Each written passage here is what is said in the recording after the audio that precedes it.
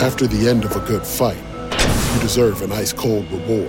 Modelo is the mark of a fighter. You've earned this rich golden lager with a crisp, refreshing taste. Because you know, the bigger the fight, the better the reward. You put in the hours, the energy, the tough labor. You are a fighter, and Modelo is your reward. Modelo, the mark of a fighter. Drink responsibly. Beer imported by Crown Imports, Chicago, Illinois. Welcome, everyone, to a Baseball America podcast. Along with Jim Callis, I'm John Manuel. Thanks so much for the download on iTunes or visiting us here at baseballamerica.com. I want to remind you that every Baseball America podcast is brought to you by MLB Network. Jim, of course, was part of MLB Network's coverage of the 2010 draft.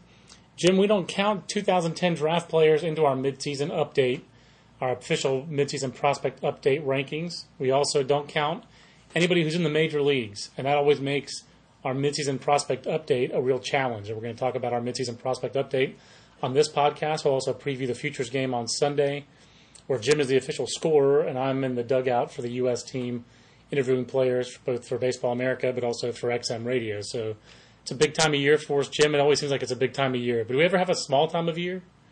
No, I mean, I think, it used to be, I felt like kind of after the Futures game it would slow down a little bit, but not really because we all have best tools lists we're working on. And yeah. then in my case, I start doing Cape Cod League top 30, and you've got 8,000 summer leagues you're tracking, and and the signing deadline is really created. It's very similar to the frenzy in the 3 or 4 days before the draft, and it's even better now, John, because once again we have the signing deadline would naturally, if it was August 15th, would be on the weekend. That's right. So it gets pushed forward to Monday, so I get a whole weekend again, just like last year, of making phone calls and trying to figure out what's going on. But so no, I think we're kind of like baseball. Outside of maybe like a week after, like between Christmas and New Year's, it seems like there's nothing going on. But other than that, in January we just finished Prospect Handbook, but it's early draft preview time. So I was about to say, thank goodness they moved the college baseball season back, because it used to be that week after Christmas was when we worked on the college preview issue. I mean, that was there would be no downtime if the college baseball season hadn't moved back. But that said, I just spent 20 minutes on the phone with a reporter of the LA Times, where she asked me 2 questions about where the talent comes from, and I talked for like 20 minutes because I was excited about that topic. So it's very strange. I complain, and yet I really love what we do, and I love the way that we do it as far as our process. And our midseason update process was a time-consuming one for me, but a fun one for me as well. And I wound up talking to 7 people who've done a lot of pro coverage, 3 or 4 of them being guys who I just knew, scouts that I know who were doing pro coverage, and 3 or 4 of them being guys who take more of a national view. And I was able to meld all that together and merge all that together. I guess it was actually 8 people. So that's fun. That's fun to talk to people in the know and to find out more about prospects. And one thing we talked about, I think, a little bit, Jim, we talked about it coming into the year, that it didn't seem like our top 100 was maybe as deep as other past years have been. And now that you've graduated Jason Hayward and Steven Strasburg of the major leagues, and even guys like Mike Leake, who was like in the 70s on our preseason top 100, or Ike Davis, who was in the 60s, the talent has thinned out with all those graduations. And right now, really this time of year is actually like the ebb. This is the least amount of talent for us to consider.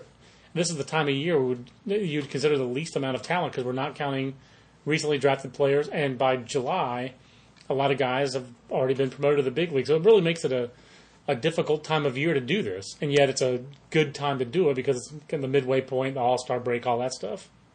No, you're right. It is difficult. I mean, you can't count the draft guys because you really don't know who's going to sign. I mean, it would be silly to throw. I mean, I think Bryce Harper will sign. I think most of the top guys will sign. But it would be silly. It would have been like throwing Garrett Cole on there if we'd been inclined to do that a couple of years ago, or Aaron Crow, or last year, maybe Matt Burke. Great point. And, then they don't sign, so the list is kind of silly.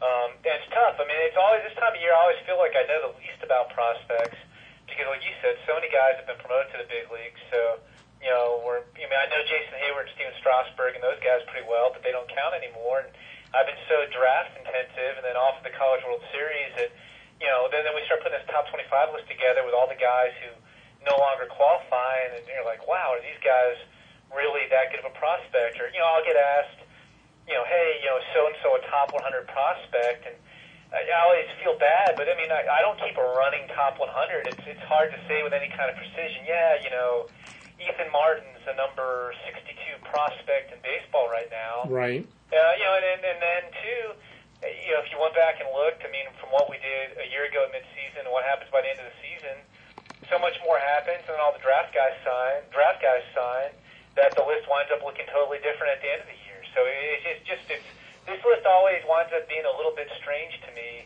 Looking at the guys on it, and it just seems like almost all of them, I'm thinking, wow, that guy seems really high.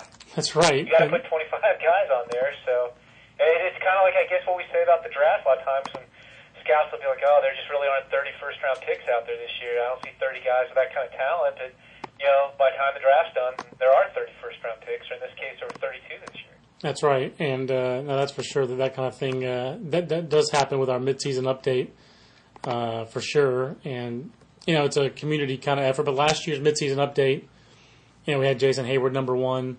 That actually held in, and Mike Stanton was number 2, and that actually held in. And this year, at this time last year, Dominic Brown had just kind of started to break in. He was really having his breakout season last year. We had him 17 in last year's prospect update, with Desmond Jennings actually being 18, and Mike Trout was in high school. And those are our top 3 guys. This year, I wound up going, because I ended up having the final say on the list, wound up going with Brown, then Trout, then Desmond Jennings. But I think in terms of the minor league season, right now, I think it's hard to say there are bigger stories in the minor leagues than Dominic Brown and Mike Trout. Dominic Brown, who's already surpassed, the guy's been the Phillies' number 1 prospect the last 2 years. So, he's been a fairly high-profile guy here for 2 years now. And now he already surpassed his career high in home runs just in the first half at Double-A Reading. And now he's off to a tremendous start at Triple-A with Lehigh Valley. I was fortunate to see one of his first games when he went to Triple-A. His Triple-A debut, he came to Durham, and they played a 4-game set against the Bulls. And one of those games we broadcast on MLB Network. So I think a lot of people got a chance to see it. But, Jim, a couple years ago, we kind of took a little bit of a leap with Dominic Brown as our Phillies' number 1 prospect. And really the great thing about it from our standpoint is that he's done nothing but impress, it seems like, since then, and he keeps getting a little bit better. He's still saying there's some raw parts to his game. I think if not for that, regrettable, I would say, Raul Ibanez contract that the Phillies handed out prior to the 2009 season, he might already be in the big leagues and might already be a part of them chasing a 3rd straight pennant.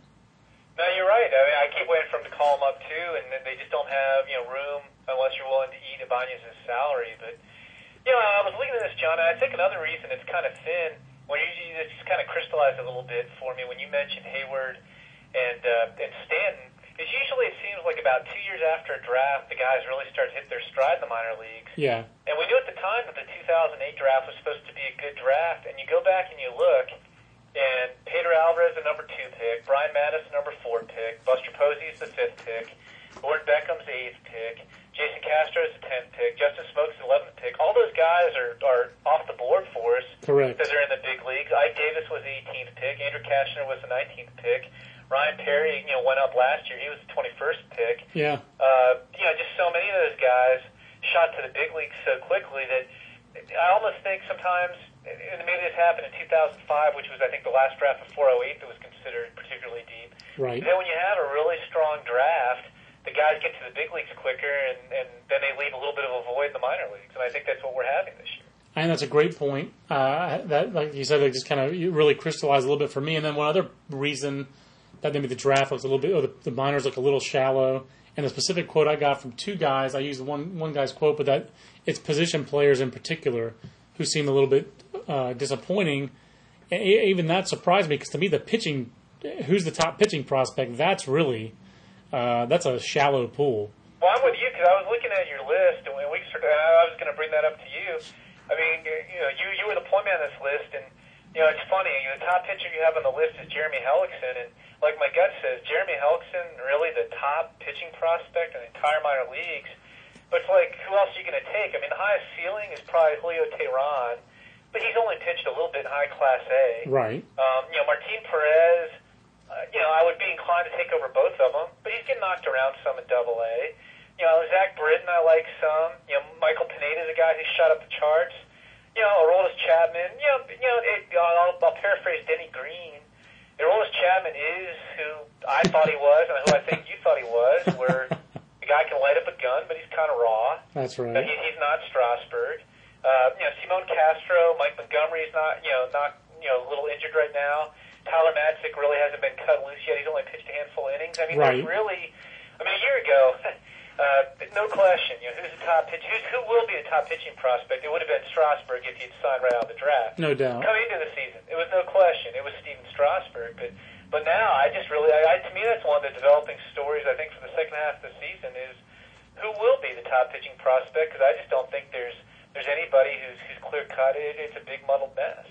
Yeah, it was kind of the same thing was actually true last year. I think the pitchers who show any ability just don't stick around in the minor leagues very often, and the ones who do have been Rays. The Rays have kept their guys in AAA for a while, so that's how last year Wade Davis was 16th on our list, and Jeff Neiman had 2 years in AAA, and now Jeremy Hellickson's on his second year in AAA, and I think I like Hellickson a little bit better than you do. I think he's a legit. The floor is number 3 starter, and the ceiling is number 2, and I think he's got a good chance to be a number 2 starter. And maybe, in the words of some of our college listeners, I'm a little biased because I really do. I see him a lot at AAA Durham. I've talked to the guy. I've seen his development, just the additions that he's made to his repertoire from last year to this year, and that is one common theme with some of the guys who are toward the top of our list. On this list last year, Jesus Montero was number 3. Jesus Montero was the highest ranked player on our top 100 who was still eligible for this midseason top 25. But, like you mentioned with Martin Perez, doesn't mean that we are going to go so much on what have you done for me lately. But at the same time, if you're doing something right now, I do think you have to ding those guys a little bit. If Martin Perez were pitching, if he had a 4.30 ERA, I think, or if his ratios were a little bit better in terms of the hits that he's allowed and his walks per 9 innings, I think I'd be a little bit more. I would have not had him as the 3rd pitching prospect. He probably would have been 2nd or 1st. I'm with you.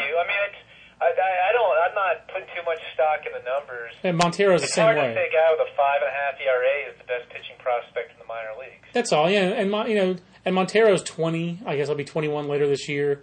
But I do think we had some pretty good scouting reports on this guy this year that said, look, the defense. At the end of last year, you had some guys saying, he got better in Double A. Maybe he can stay behind the plate a little bit. We're not hearing that at all this year. And, I think he's going to catch better when he hits better. And AAA, contrary to what Brian Sabian says, AAA is hard. I've heard this a lot of times. Everybody says that making the jump to Double A is the toughest, but AAA, I think you're getting pitchers whose command is better. It's a different animal. He's still pretty young, and I'm with you. I've never really thought he was going to be a long-term catcher. I didn't think that was much of a chance to really have that happen. But I still believe in the bat. We had too many guys throwing 70s or 75s on him when we were doing best tools for the top 100 for both the bat and the power. And he's young. I still think if I'm the Yankees, they're trying obviously. I'd like to at least get the receiving polished up, and maybe he's a poor man's Mike Piazza, and I just eat the defense and take the bat early on, and until I find a catcher that I'm going to sign away from another team. But I'm still not too worried to him. But you're right. That's a tough one too. He's not having the year I would have thought. I think I said this at the beginning of the year. People ask, who's going to be minor league player of the year? He was a prime candidate, just because I thought he was one guy who'd spend most of the year, if not all the year, in the minors and have a huge year. No doubt. I think if we had to pick a minor league player of the year right now, that winner would be Mike Trout, the Angels outfielder, drafted 25th overall last year, Jim. You were there at the draft in Secaucus at MLB Network Studios. Mike Trout from Jersey drove up. He was the only player there, which I think was really neat that he was there. I think we all liked Mike Trout, and I remember Nathan Rohde especially, our high school writer, was really on Mike Trout last year. We did a feature on him in the high school section, and we wrote about how difficult it was to scout him because the weather in New Jersey last year was just brutal in terms of a lot of rain. But I think that contributed to him falling to 25th in the draft.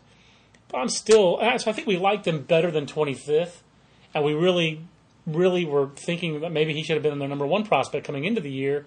We erred on the side of the guys who were higher up the ladder. Hank Conger, who's also going to the Futures game. We'll talk about that later. But boy, Mike Trout, I think, has just been better than anybody could have expected. Even after the buzz that he created last year in the Arizona League and in the Instructional League, this guy is just killing it. You just don't see teenagers with .530 slugging percentages in the Midwest League. He's hitting .360. He's second in the minor leagues in stolen bases. He's a legit 80 runner. There really doesn't seem like there's a big negative right now for Mike Trout. Everything is up. No, you're right. I mean, I think that it's harder to get a feel for those Northeast guys and how much they can hit exactly, because you don't get to see him much and not get a lot of good competition. And he exceeded.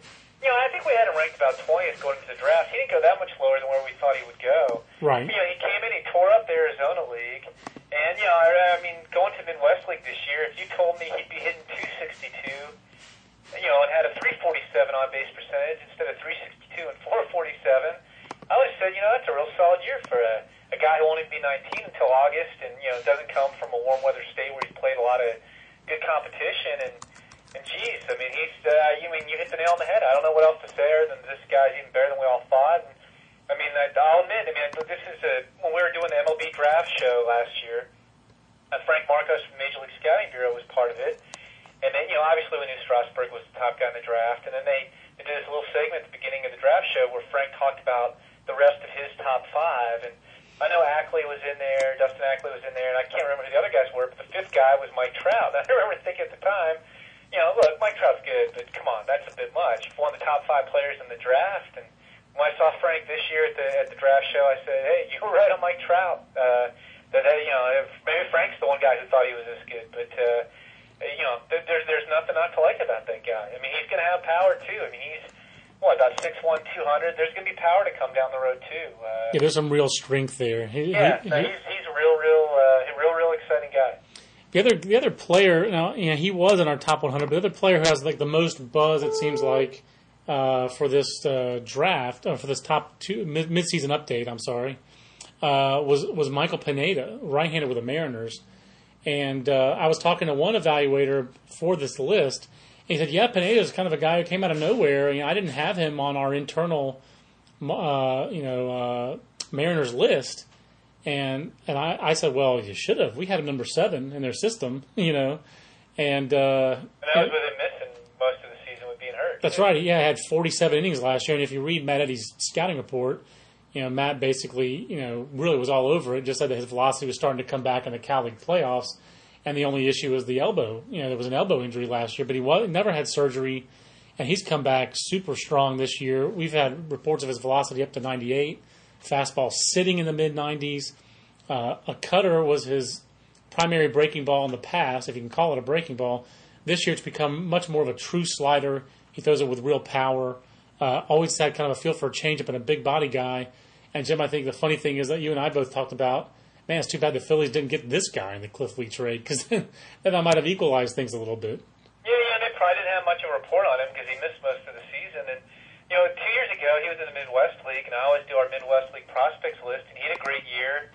I think he had an ERA under 2, but he didn't quite make the top 20 in that league because of what you said. I mean, he showed some velocity, but, was more of a cutter than really a true breaking ball. Guys didn't love the delivery a lot. Maybe that led to some of the elbow problems last year.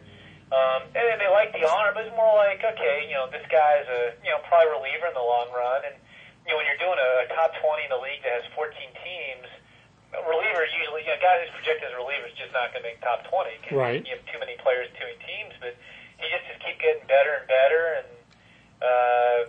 again, I mean, that was one of the things that jumped out at me, too. I mean, I think you wound up putting him at number 11 overall on the top 25. And, I mean, in terms of the stuff, the stuff's exciting. And not only that, I mean, he's already jumped up to AAA, too. It's not like this guy's tearing up, gone back to the Cal League after being hurt there last year.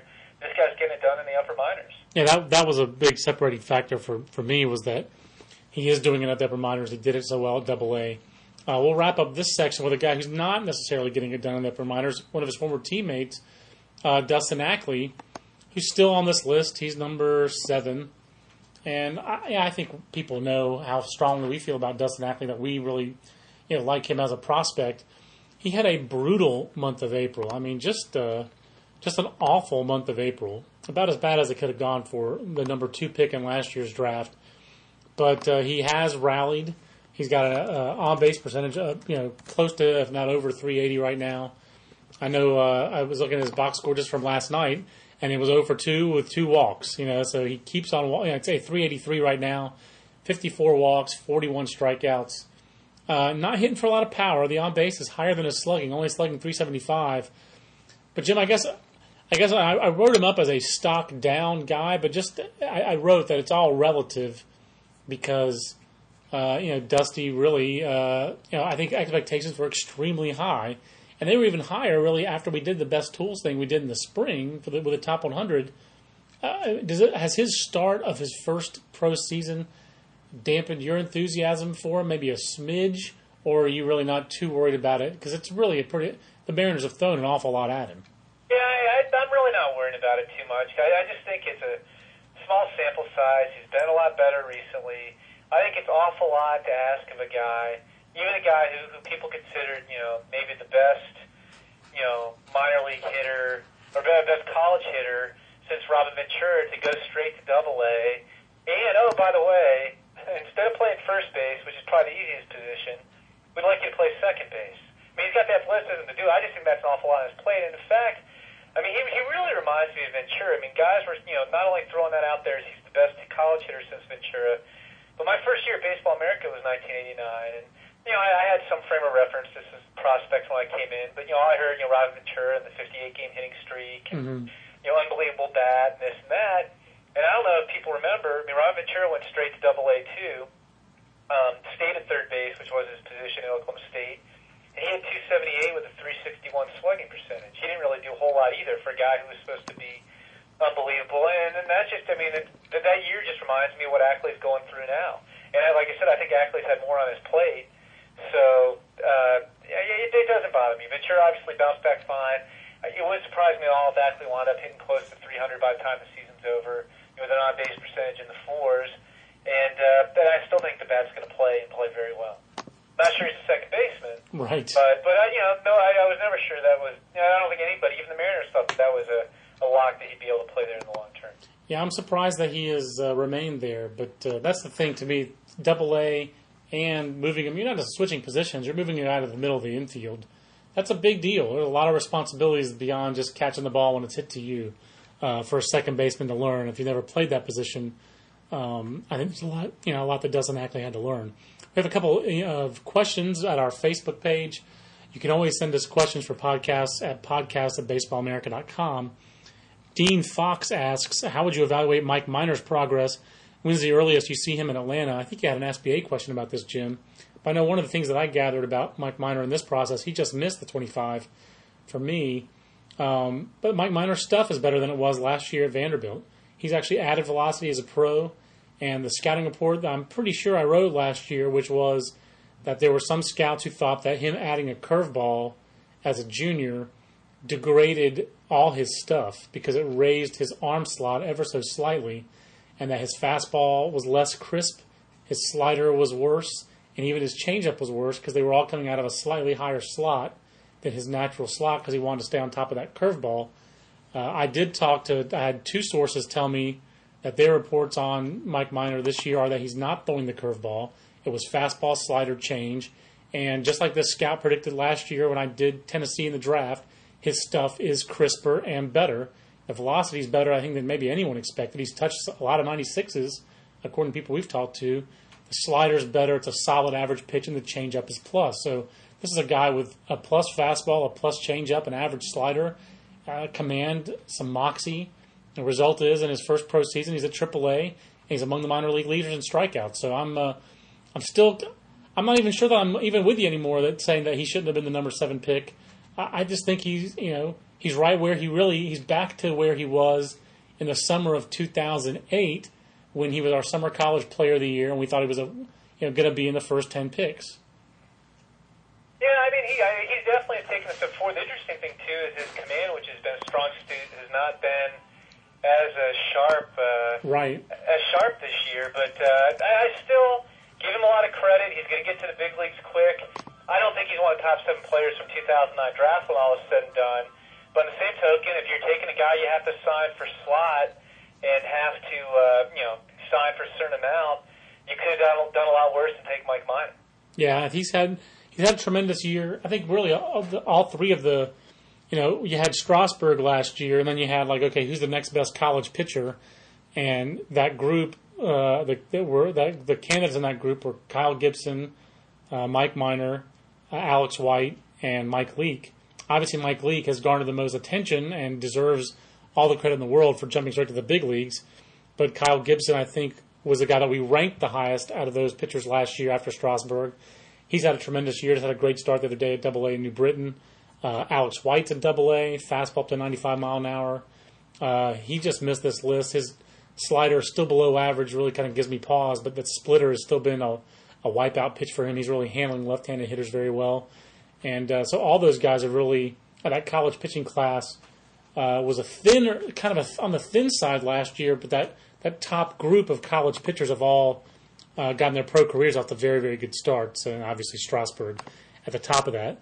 The other question we had, Jim, was Oscar Schutt, who I believe is an agent, wants to ask, what's the long-term projection for Brian Morris? Brian Morris, originally drafted by the Dodgers, now traded to the to the Pirates and the Pirates organization. He's actually on the Futures game as a replacement. What's your take on Brian Morris? I've always liked him. I mean, with Morris, the question is just, can he stay healthy? I mean, he's always had a good arm and a good curveball. It's just been a matter of staying healthy. I mean, even after the Pirates got him, I think he came down with, I want to say, bicep tendonitis and then a foot injury. And I mean, he just has not stayed healthy. And if he can stay healthy, I mean, I think he's got as much upside as just about any of the pitchers in their system. Yeah, I think so too. And I mean, I always associate him with the 2004, I guess it was, high school draft class in the Southeast. It was either 04, 05, where the top 3 high school guys in that region were him, Cody Satterwhite, and Chaz Rowe. And I remember arguing with you and Alan Simpson about those guys. And I was a Brian Morris guy, and I really didn't like Cody Satterwhite at all. I've never liked Cody Satterwhite. No offense, Cody. It's nothing personal, but I just don't like you as a player. This time it is personal. And then I think Alan Simpson might have been a Chaz Rowe guy who's never quite panned out with the Rockies, but was a second-round pick. But none of those guys, 3 high school pitchers, if one of them gets to the big leagues, it might even be an upset by now. It's the Baseball America podcast with John and Jim. Brian Morris, as we said, is a futures gamer. Let's touch on the futures game here, Jim, before we wrap up the podcast. It's a 12th, I guess, futures game. 1999 was the first futures game back in Fenway Park. Have you been to, how many futures games have you been to? Well, I was not with Baseball America in 1999. I was during my sojourn at Stats Inc., so I missed that one. And in 2001, my wife was pregnant with our 4th child, and I think having me go to the College World Series just about killed her, being pregnant with the other 3 kids. So I did not go to that one in Seattle. And I think I missed 2008 in Yankee Stadium. So I think I have missed. Oh yeah, you weren't there. And been to 8. I forgot you weren't there at Yankee Stadium. We would have had to probably go 3 to the hotel room in New York for that one too. That would have been tremendous because that hotel room was basically the size of a closet. But I'm just rooting for no rain delay this year because last year that was just brutal. However long that rain delay was, it just took forever. I forgot about that because during the rain delay, I actually had a great interview, Jim Rome would say, with Brett Wallace, where I initially mocked him for his fake fight at Arizona State with Ike Davis, and he rolled his eyes at me, and then I was laughing as I said it, and then he got in on the joke, and I just think it's funny that now Brett Wallace. And that guy, since that game, he was the home representative. So he was on the cover of our magazine as the Cardinals prospect at the Futures game played in St. Louis. He was traded to Oakland, which I think he was going to be very excited about because he's a Northern California guy. And I think he was really would have loved to have played for the A's. Then he was immediately traded again to the Blue Jays.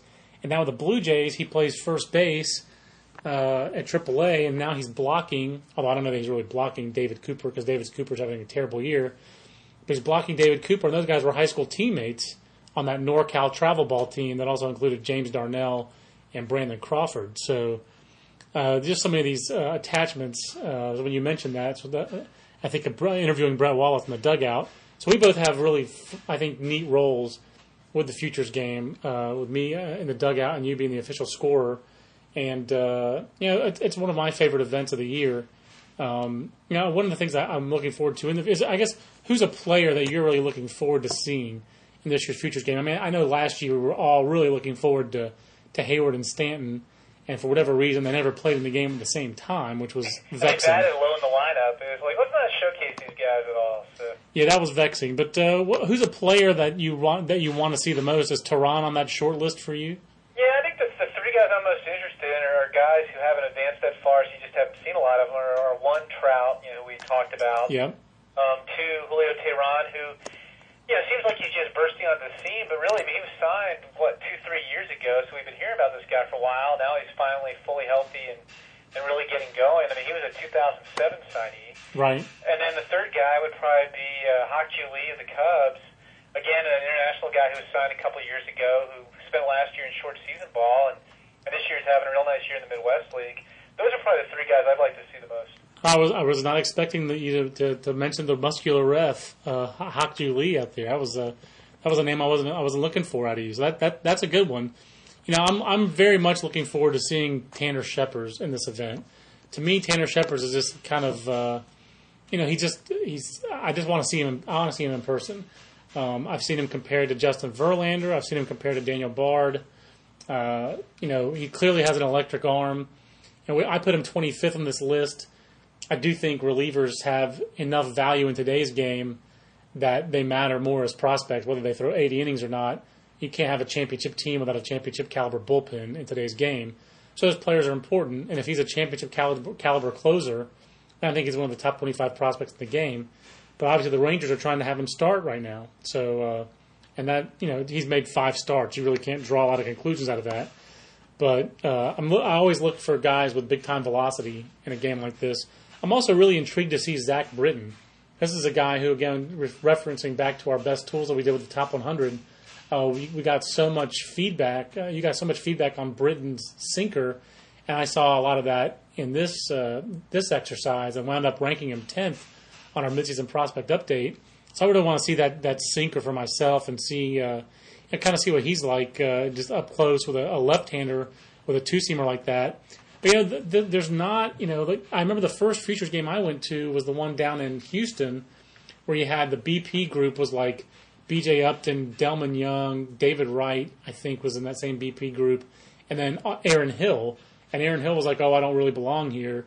I think Aaron Hill's hit more home runs in a single season than any of those guys. And plus he won the MVP award that day in Houston. So Aaron Hill really did belong. But I remember that BP group, those guys were just sending balls all over whatever the field was called at that time, whether it was Enron or Minute Maid. So I'm not sure what the best BP group is going to be because you have some real speedsters. But I think Mike Trout, like you said, is a guy I really want to see. I definitely want to see Mike Moustakas take BP because his raw power sounds significant and his track record for power is quite significant. Carlos Figueroa might be a good BP guy, too. I'm still not convinced he's more than just kind of a one-trick guy, but, he's got tons of raw power, too, and, at least we have Dominic Brown and Brett Jackson to look at also. Right. Yeah, the U.S. outfield is probably the position with the most tools in a good way. You definitely got some upside players there, and Brett Jackson's a guy who's really, every time I see Brett Jackson, I think about Mike Roberts, his coach from the Cape Cod League, Brian Roberts' dad, comparing him to J.D. Drew. And, my BA experience started with the J.D. Drew era. 1997 was my first full year here, and that was the year that Drew had the only 30-30 season in college baseball history. I don't know if you remember, Jim, there was a guy at Utah that year who almost matched him. Do you remember that by chance? Nick Freitas? No. That's Southern Utah. It was in 1997. I forget the guy's name. It's like Casey Child or something like that. He had 31 home runs and 27 steals. Okay, yeah, that one. I don't know if I ever knew that one. So. Well. Anyway, that guy. So that's the that's the only 30-30 season. So to me, J.D. Drew, and then obviously his draft saga, those next two drafts. So I always have J.D. Drew on like a upper level of prospect in my own head, even though his major league career hasn't quite worked out like that. So when I have someone compared to J.D. Drew, that's always a very flattering comparison. So, and then Brett Jackson's really kind of made good on those this year.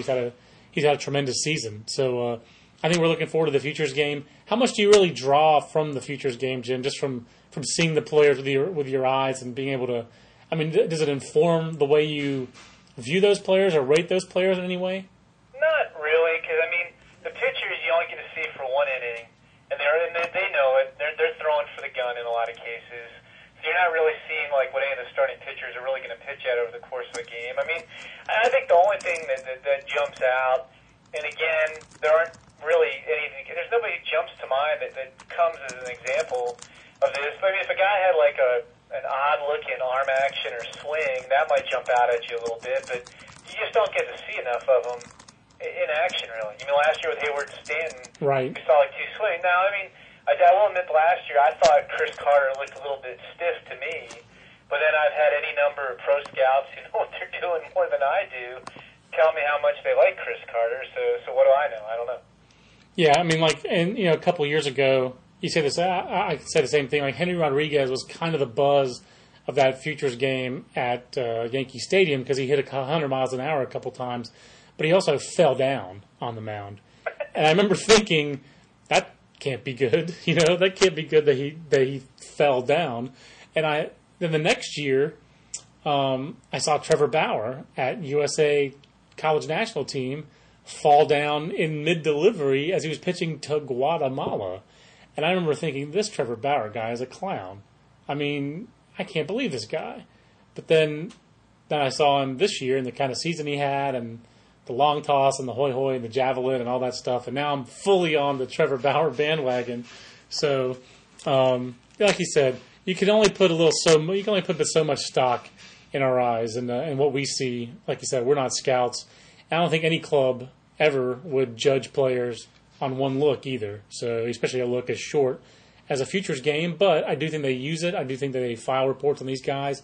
I think it's helpful, and it basically is a quasi-showcase before the trade deadline, and at the very least, it can give you a snapshot or an idea of what a player can do. But obviously, I don't think you can really judge guys off what they do in the Futures game. And I think you're right. I think it's more just kind of getting a look for what a guy's swing looks like, or what his arm might look in infield. It's a way you can get, like you said, a snapshot of 50 or so guys at once, without having to go around the 20 different cities to see everybody. I do. One thing is for sure, the clubs value it highly because we get there early, and the stands and during BP and infield are just crawling with scouts from every organization. And some organizations, they send like 5 or 10 guys to that event. So I think it's always stood out to me as an event that is one of the most viewed. It's scouted as heavily, it seems like, as the Cape is in the summer, or like the Fall League is in Arizona every year. So, Jim, we'll see you out in Anaheim. Always entertaining to get together for that. And are you staying for the All-Star game or not? No, I'm leaving Monday afternoon. I'm doing the same thing. So for Jim Callis, I'm John Manuel. We might even record a podcast out in Anaheim during Futures game weekend. Well, I was thinking of trains in the background, but I guess that was at the Under Armour Classic. That was Under Armour, which was that was outstanding. That's one of my all-time favorite podcasts. So we'll talk to you from the Futures game. For Jim Callis, I'm John Manuel. We'll see you next time on the Baseball America podcast, brought to you by MLB Network. So long, everybody. Everybody in your crew identifies as either Big Mac Burger, McNuggets, or McCrispy Sandwich. But you're the Filet-O-Fish Sandwich all day. That crispy fish, that savory tartar sauce, that melty cheese, that pillowy bun. Yeah, you get it. Every time. And if you love the Filet-O-Fish, right now you can catch 2 of the classics you love for just $6. Limited time only. Price and participation may vary. Cannot be combined with any other offer. Single item at regular price. Ba-da-ba-ba-ba.